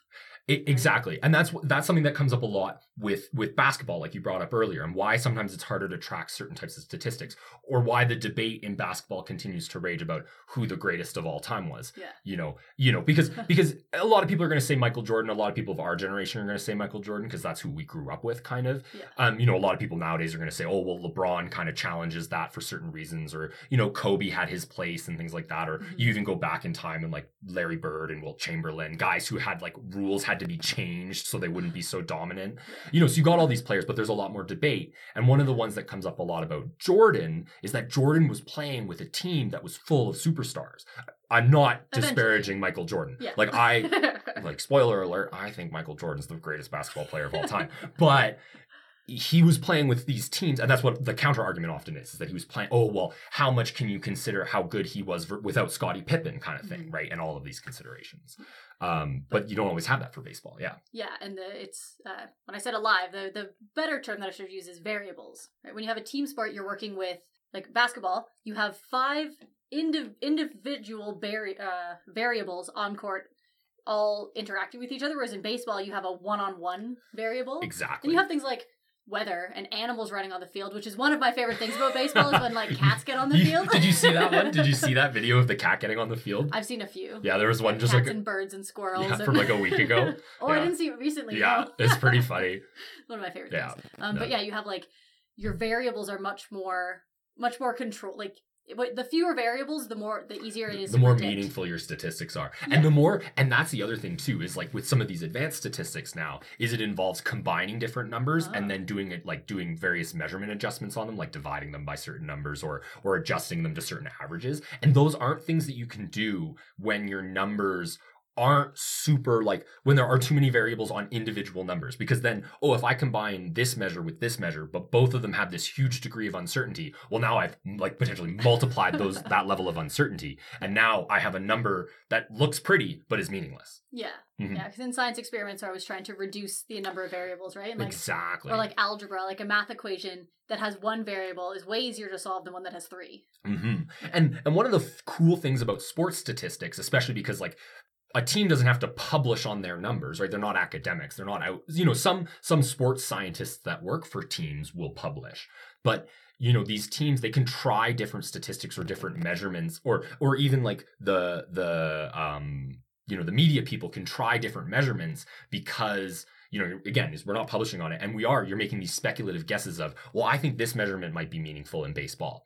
Oh, it turns out it's not. And now what's really interesting about the pioneering work that baseball has done in this type of game management is that other sports are starting to adopt this same type of statistical analysis to make decisions. So now you are starting to see it in hockey, where they have these new measurements that are really complicated, and I don't even really understand some of them.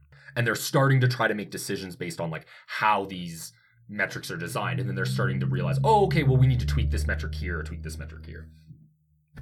Very cool. It's quite neat. And the StatCast stuff, it literally, they now call all the statistics, they call it the StatCast era, because we only started measuring this about 9 years ago now, and thinking that in baseball. And so they started to say like, oh, this player has the highest like exit ball velocity, so that's the speed at which the ball leaves the bat when it's been hit, of everybody since the StatCast era began, because there aren't numbers from a certain time before that. Right. And it has led to this some changes in the sport. And one of the interesting things that it's led to is now one of the things they can measure is the speed at which the ball is rotating when it's thrown. Whoa. So this is super meaningful for pitchers, right? Because you started talking about like, like one of the most common knowledge pieces about baseball, right, is that there are different pitches and that the pitches have different types of movement on them or they do different things. Yeah. And pitching is really often referred to as an art because of this. One, because you're trying to hit this imaginary square in space that's slightly different for every hitter, and every hitter is going to have a different swing path and all these things, and you're trying to get them to miss the ball, basically. And it's pretty far away, right? It's how far? It's 66 feet and 6 inches, I believe. It's because it's a very exact measurement. Yeah. It's 90 feet to each base and things like that. So there's very, very, very specific measurements about hitting, and that's again why the statistics have become so meaningful and the battle between pitcher and hitter has become so interesting, is because it is literally, it's like an evolutionary arms race being played out in sport, because there have been various eras in baseball with slightly different rule changes and things like that, where sometimes the hitter is really favored and there's lots of hitting and home runs and things like that. And sometimes the pitcher is really favored and there's lots of strikeouts and things like that. And they tend to go back and forth. And even to the point where, okay, hitters are now all looking for a certain type of fastball, or they're, the meta strategy is kind of to hit certain types of pitches. So pitchers are now, they're going to use less fastballs. So for example, in the last 10 years, it's something like now there's been about an 8% reduction in fastballs across the league rate, which doesn't sound like a whole lot, to drop from like 58% to about 50%. But that we're talking about like thousands and thousands of fastballs, which are the easiest ball to hit. But the reason the revolutions per minute becomes so important is that the different pitches spin in different ways, and the amount of spin makes the pitches basically harder to hit. And now there's been some concern that for as long as pitching has existed, there's been pitchers sometimes have used foreign substances to alter the ball so that it behaves differently. Like spitballs? Exactly. The literal spitball is an actual baseball pitch. It actually goes all the way back to the early 1901 and stuff like that, when the spitball was finally outlawed, essentially, or in 1910 or something. So gross. Yeah, and so literally what pitchers would do is they would spit on their hands and on the baseball so that it would slip out of their hands. And this is at a time when they weren't throwing as hard and with as much spin, because the art hadn't developed as far, but they were putting the spit on it so the ball would slip out of their hands and it would be harder for the hitter to hit it because it's behaving in a random way. Humans are gross. Yeah. Well, or even now, like, because the way the baseball moves through space is because of the threads on the baseball. Right. So some pitchers have been suspended because they've hidden like nail files in their caps so they can file down the threads so that their finger will have a better spot to grip so that they can whip the ball out of their hand faster and get more break. So there's been all these things throughout history, but now they're using revolutions per minute because there's some belief in sport that a lot of pitchers are starting to do this, but more so now, less about trying to slick the ball up so it slips out of your hand because these guys are throwing so hard. Rather, they're using things like pine tar, which typically the guys put on their bats so the bats don't come flying out of their hands every time they swing.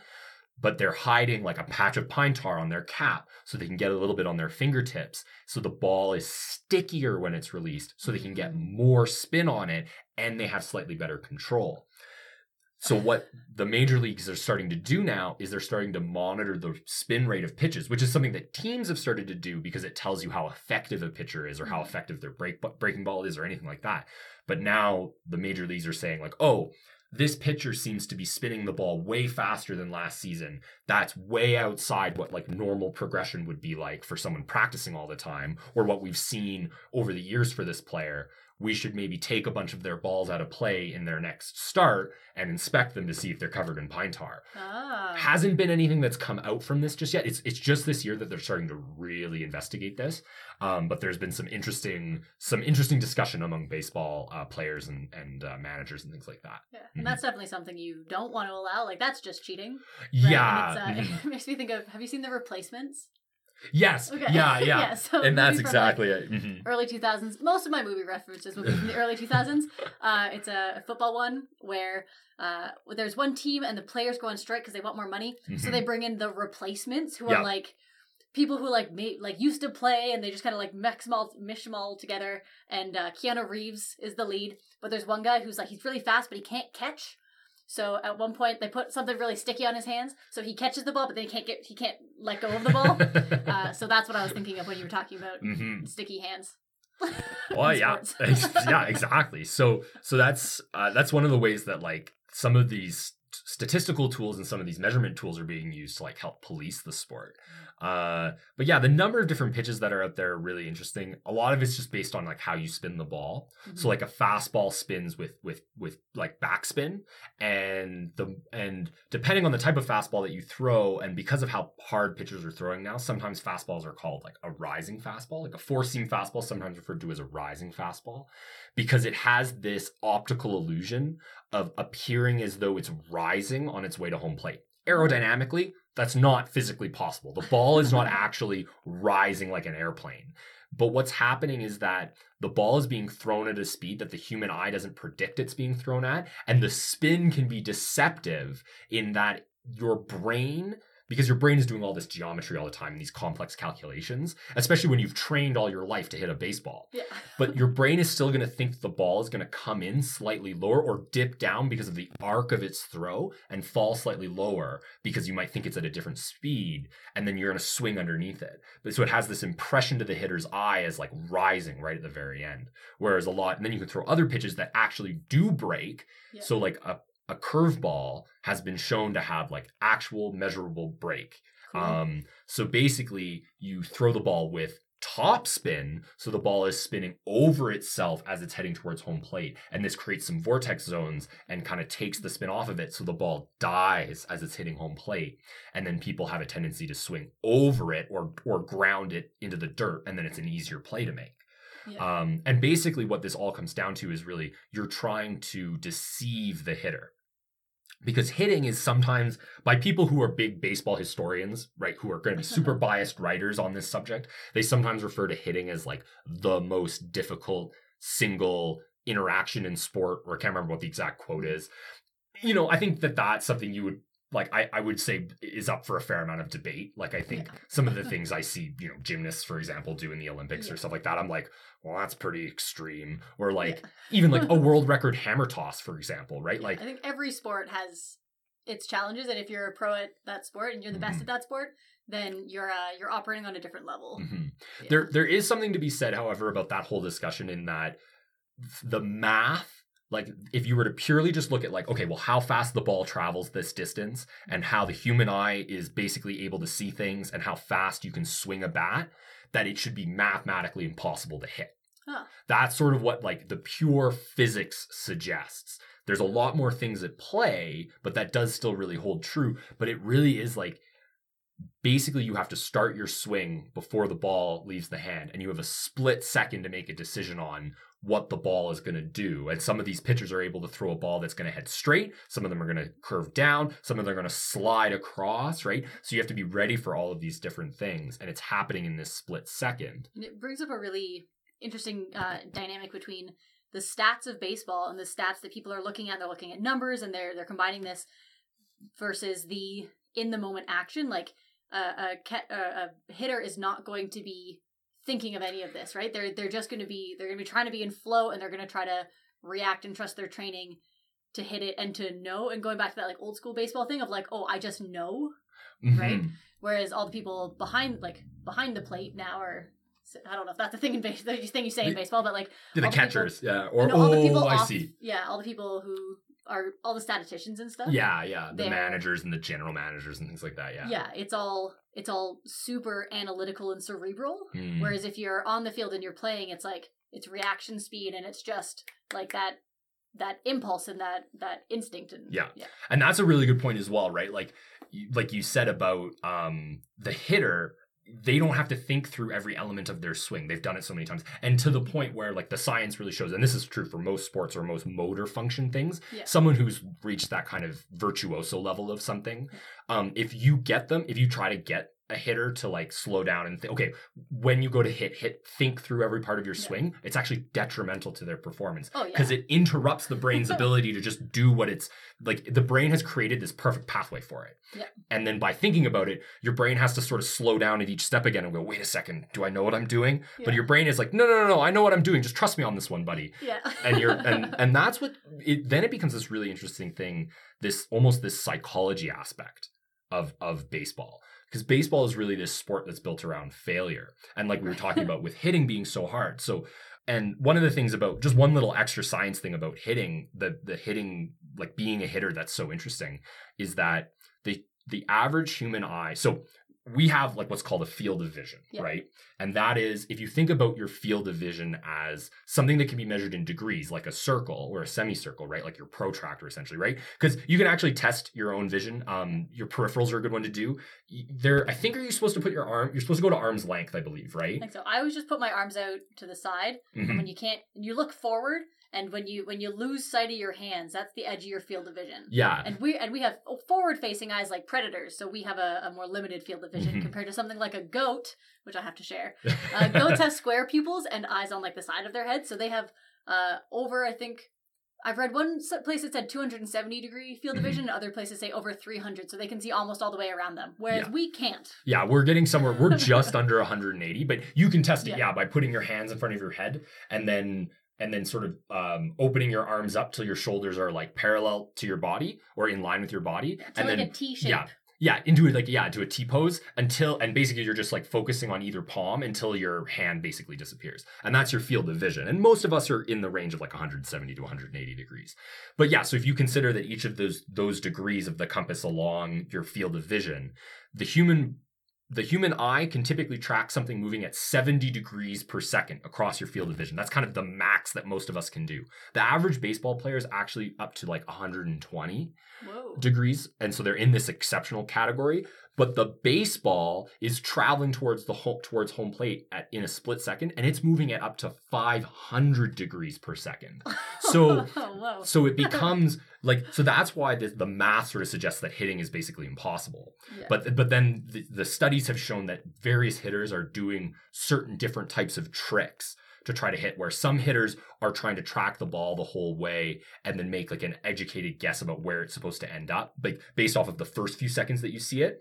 Whereas other hitters, what their eye is sort of doing in a split second is seeing where the ball is being thrown from and making a prediction about the midpoint of the delivery, like the mid part of the arc, and then snapping to sort of the 5 feet in front of the plate or wherever, where you more have to react to what it's doing or where it's going to actually end up, and then swinging that way. So it's sort of, the Little League coach always says, oh, well, keep your eye on the ball. But when the ball is being thrown at 100 miles per hour and your eye literally can't take that many degrees of movement per second, you have to come up with your brain has to do some other shortcuts. And it's something that, again, comes with this like lifetime of training to hit a ball.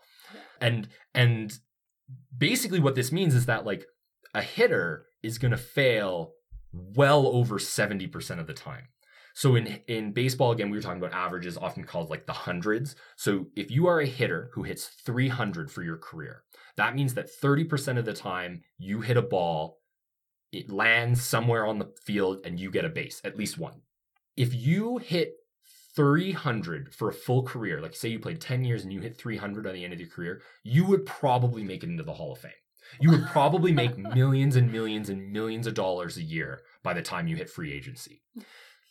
And you would be like a superstar player. You would probably be one of the best players on your team because it is so hard to hit consistently. And the toll, so think about this is like you are getting paid millions of dollars to play a sport and you are going to fail 70% of the time. Yeah, that's wild to me. Like we keep mentioning gymnastics because I did gymnastics. I come from that world, and in gymnastics it's about perfection, right? I mean, you fail 5% of the time and it's like, oh no, you're not in contention. Like you have to hit, right? It's actually called hitting your routines. If you get through your routine, you don't fall. You have to hit your routines and you have to hit all your moves and you have to like accomplish these things, and any level of failure, any rate of failure at a high level means that you're just not competing.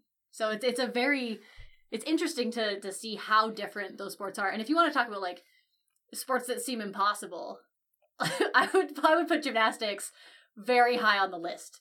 Sports like, I did gymnastics, and I look at gymnasts and I go, I don't know how you're doing this. How are you? And the beam, but anyway, they're distracted. Oh no, because I totally agree with you, right? Like it is gymnastics, especially is some of the stuff that some of the gymnasts or some of the various events in gymnastics. I guess that's what they call them usually. Yes. Yeah, some of them blow my mind. Like I have no idea, and are things that I'm like, oh my god, the things I would trade for that ability or whatever, right? Like obviously I know you could train it, but like. Don't really have the time to become a pommel horse athlete. I'm sorry. as much as I would love to have that ability, or I don't want to mess up my shoulders trying to do rings at 27 years old. Like it's not gonna happen. I've gone down this route. Yeah, but it's a sport where failure is really unacceptable, which makes it a very psychological sport. Which you were saying, baseball is a super psychological sport, but for maybe the opposite. Oh, exactly, right? So, I mean, we've been talking a lot about hitters, and we'll stick with that conversation a little bit, and then we'll try to throw in a little bit, like, on the other side, what it's like to be a pitcher. Yeah, man, you're just all over the puns today. Gotta throw them in. Oh, God. That's the same joke. I don't get points for that one. But yeah, so... you're a hitter and the pitcher's going to throw, a fastball that's 95 and maybe a changeup that's 87, and you're going to have to adjust to it all the time. And then maybe they've got a curveball or a slider. And and then they're going to be mixing all those pitches up, and you're trying to, swing as hard as you can and hit these things. And you're going to fail a lot of the time. And players will go through these cycles, they'll, slumps and they won't hit, and then they'll go through hot streaks. And even there's a lot of debate, in sport in general about like, do hot streaks exist? Mm-hmm. Sometimes it's in basketball. It kind of comes from basketball, but there's a statistical sort of, what's the word for like when your brain does something and it's not always right? It's like it's, so in basketball, there's something sometimes called the hot hand fallacy. Yeah. And it comes about from this belief that if you, Sarah, are hitting a bunch of 3-point shots, I should keep passing you the ball because you got the hot hand and you're going to keep hitting 3-point shots. Yeah. Statistically, that is false. In real statistics, when you have enough data points to be meaningful, that proves to not really be that true. And that's what they call it the hot hand fallacy, is because our brains, our cognitive dissonance sort of thinks, oh, well, of course, Sarah's hitting all of these shots. She's killing it. We've got to keep feeding her the ball. Yeah. And even within an individual game, that may still hold true because maybe you have a size advantage against the person that you're playing against, or you're faster than them, or whatever it is, right? So the matchups are really in your favor. And the more shots you hit, the more confident you are that you're going to hit the next one. Exactly. But again, this is this fallacy. It happens a lot to gamblers, the hot hand fallacy. Yeah.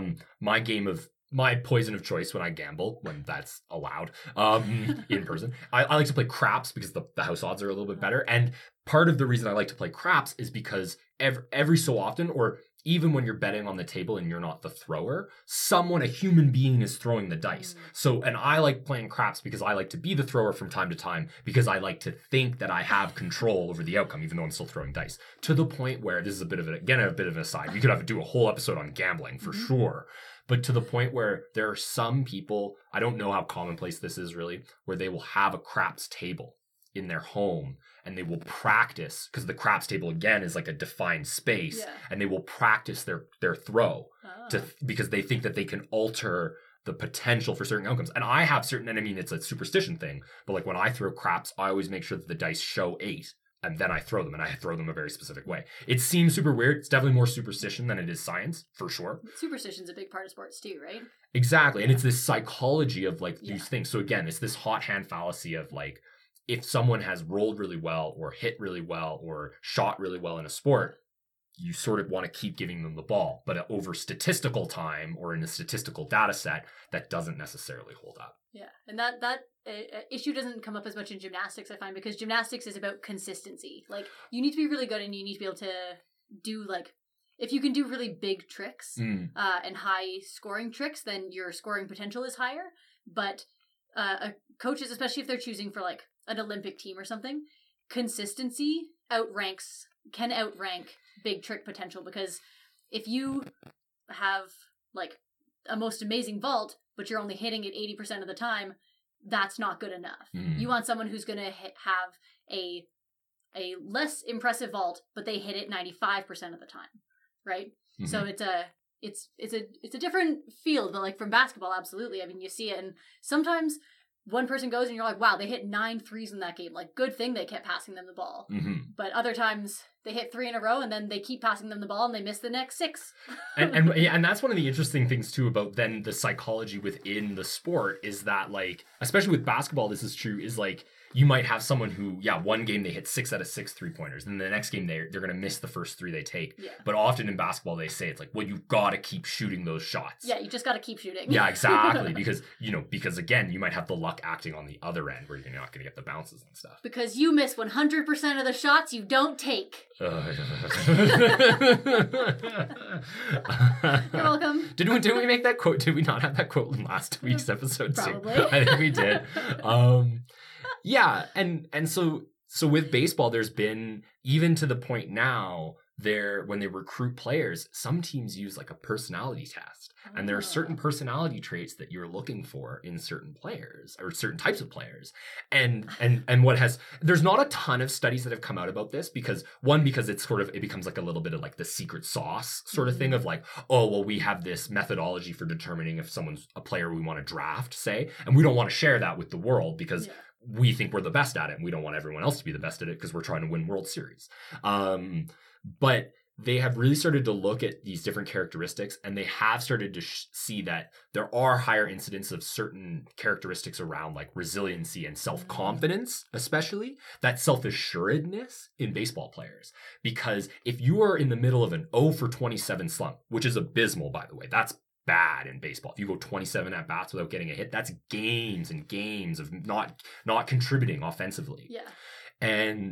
But the best players are the ones that can keep going out and just doing everything the same way. And they're not getting in their head too much. They're not trying to change their swing. They're not coming out of their delivery, changing how they're doing things just because they're struggling. And it's super natural. Yeah. Like it's actually the fact, like, you are such an excellent athlete because you can basically hold back on that, evolutionary mental psychology shortcut where your brain is like, well, change things because it's not working.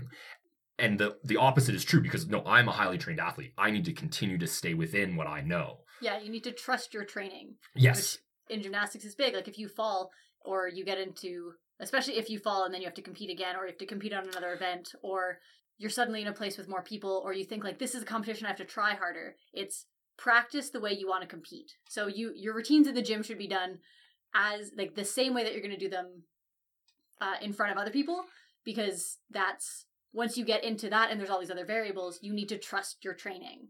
And that's a really good point. And it's just, I think it's an interesting kind of parallel, I think, among all sport, really. Yeah. Oh yeah. Trust your training. Like, and it's even in theater, rehearse the way you want to perform, because once you get into the game or into the performance, what are you going to do? You're going to be trying to be in the moment. And you're not going to be thinking about all these details, so you need to have them like ingrained in your body. I think it really leads to a good point of that, like anything that involves a level of mastery, where like there's a virtuoso level or a level you can hit, right? Like I'm a violin player. I don't play a lot now. It's not a huge part of like my, I'm not a professional musician by any stretch, and it's not a huge part of my hobbies really anymore, but I trained for 13 years and I 100% can go and pick up my violin right now. I could probably tune it without a tuner because like the notes are in my ear. I am not very good at it without a tuner anymore, and I could also probably pick it up and I could play you something, right? Like, because like the muscle memory is so ingrained in how to hold the instrument, how to make a sound from it, how to make it sound good. And that's like, it's the cliche, right? You never forget how to ride a bike. Yeah. But it's true. When you have ingrained something into your physicality like that, there is very little you can do to forget it again. Yeah. Exactly. which is one, again, like then you start to get into this whole topic of like neuroplasticity and stuff, and it becomes really interesting. But yeah, so that's just for me, like from a science perspective, what I love so much about baseball. And I mean, I know we talked a little bit about like the drama aspect of it too, which I think it plays into why baseball is such a popular sport, especially in movies, because I think like not everyone is going to be a big sports enjoyer, but we all love stories and things like that. And I think the prevalence and the popularity of like baseball movies, even to people that aren't big baseball fans, it's because there are moments in this sport that just hit on this very primal aspect of like the human condition, I think. And it's a lot of like the individual resiliency and success in a team environment. which is quite interesting. Mm-hmm. Yeah, and it's very easy to cut and paste together. Yes. You get your story, but then when you have a game, you can like pick and choose little moments that you wanna put in and stuff. Also remember there were 2 other baseball movies I watched as a kid. Oh yes. I don't remember what they're called. One I'll probably remember what they're called. I've watched good, a lot of good. baseball movies. They're from the early 2000s or from the Okay. 90s. Okay. And one is a kid, he breaks his arm and he gets put in a cast. Oh where it's yeah, like, Rookie of the Year. Rookie of the Year, yeah. So it's like held in a cast. It's at like a 90-degree angle out from his arm, and when he gets it off, he can pitch really well. So he goes to the major leagues as a pitcher. And then there's another for the one. Cubs at a time when like the Cubs hadn't won, and the Cubs basically went 100 years without winning a World Series. Yeah. They won a few years ago. It was crazy, but anyway, yeah. But so that was one of them. That was I remember being exciting because it's like a kid in the baseball and he can like pitch really well. And like, what if he loses this ability and he's like still got to be a kid? And then there was another one where it was a kid and his dad or his grandpa, I think, was like he owned a team, and when he died, he left it to the kid, and so the kid was the GM of this. Yeah. Yeah. That one I cannot remember the name of off the top of my head, but that I had a feeling that was going to be the other one you were going to mention because it's the other one that like stars a kid, and it's like they're actually both of those are phenomenal films. Yeah, they're very well done. And of course, The Sandlot. Oh yeah, well everybody loves The Sandlot. Yeah. For sure. And I think The Sandlot actually is a great introduction to like why baseball is so much fun and like what because it's a camaraderie sport. You can just play all day. You can hang out in the sun. You know, my softball team, not me because I don't really organize it, but like the team that I play with, I hope we're going to get to play this year. Shout out to all my Send It pals. We just chirp each other the whole time. Oh, we are vicious to each other in the funniest way. You're killing me, Smalls. Oh, exactly. Exactly stuff like that. You know, and that's the funny thing about it. We're celebrating that failure with each other. So, and we make fun of each other for our failures so that no one ever really feels bad about their failures. Yeah. So like, and we have had, you know, players over the years that have kind of gotten quote unquote like kicked off the team after seasons because they're just not good at doing that. Or when they're doing, or they're only really, they're not being wholesome about teasing each other about not doing well. Like we're never trying to tease each other because someone has blown a game for us or something, but because we're all just there to have fun and we just want to joke around and hang out in the sun and do a little bit of physical activity. But yeah, The Sandlot is a great one because that's really all it is. It's just a bunch of young kids hanging out in their, you know, in the back fields all summer playing baseball and like building relationships with each other. It's a great sport. And there's, again, like if you're into statistics, like if you like numbers, what a sport if you like numbers. Like, but yeah, I think that kind of takes us through our topics today. So yeah. I have one question I was requested to ask you. Oh, interesting. About the Blue Jays. Oh, from interesting. my dad, and he wants to know, why do the Blue Jays suck? Well, they don't suck. They're gonna do pretty well this year. Okay. I mean, we're only like 10 games into the season, and there's 162 to play, but they are not gonna suck this year. Okay. I am pretty certain of it. I'm very much looking forward to this season of the Blue Jays. Actually, they're gonna be really good. Okay. Mm-hmm. Well, I look forward to you telling me about them. Absolutely. You know, so yeah, we just wanted to close out here, I think, with a few little things, just like, you know, it's the spring and I think it's been a really, really hard year for everybody. Yeah.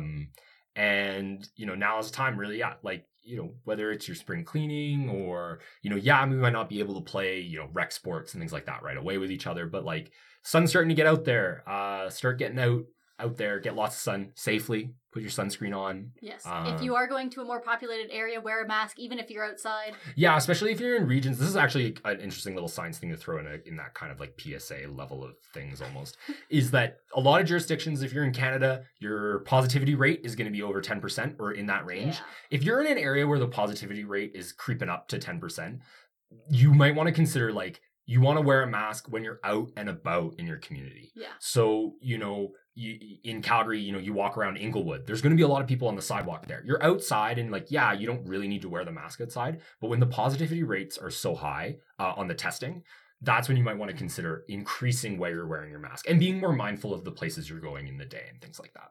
I consider basically anywhere that I'm going to be within 2 meters of people. Mm-hmm.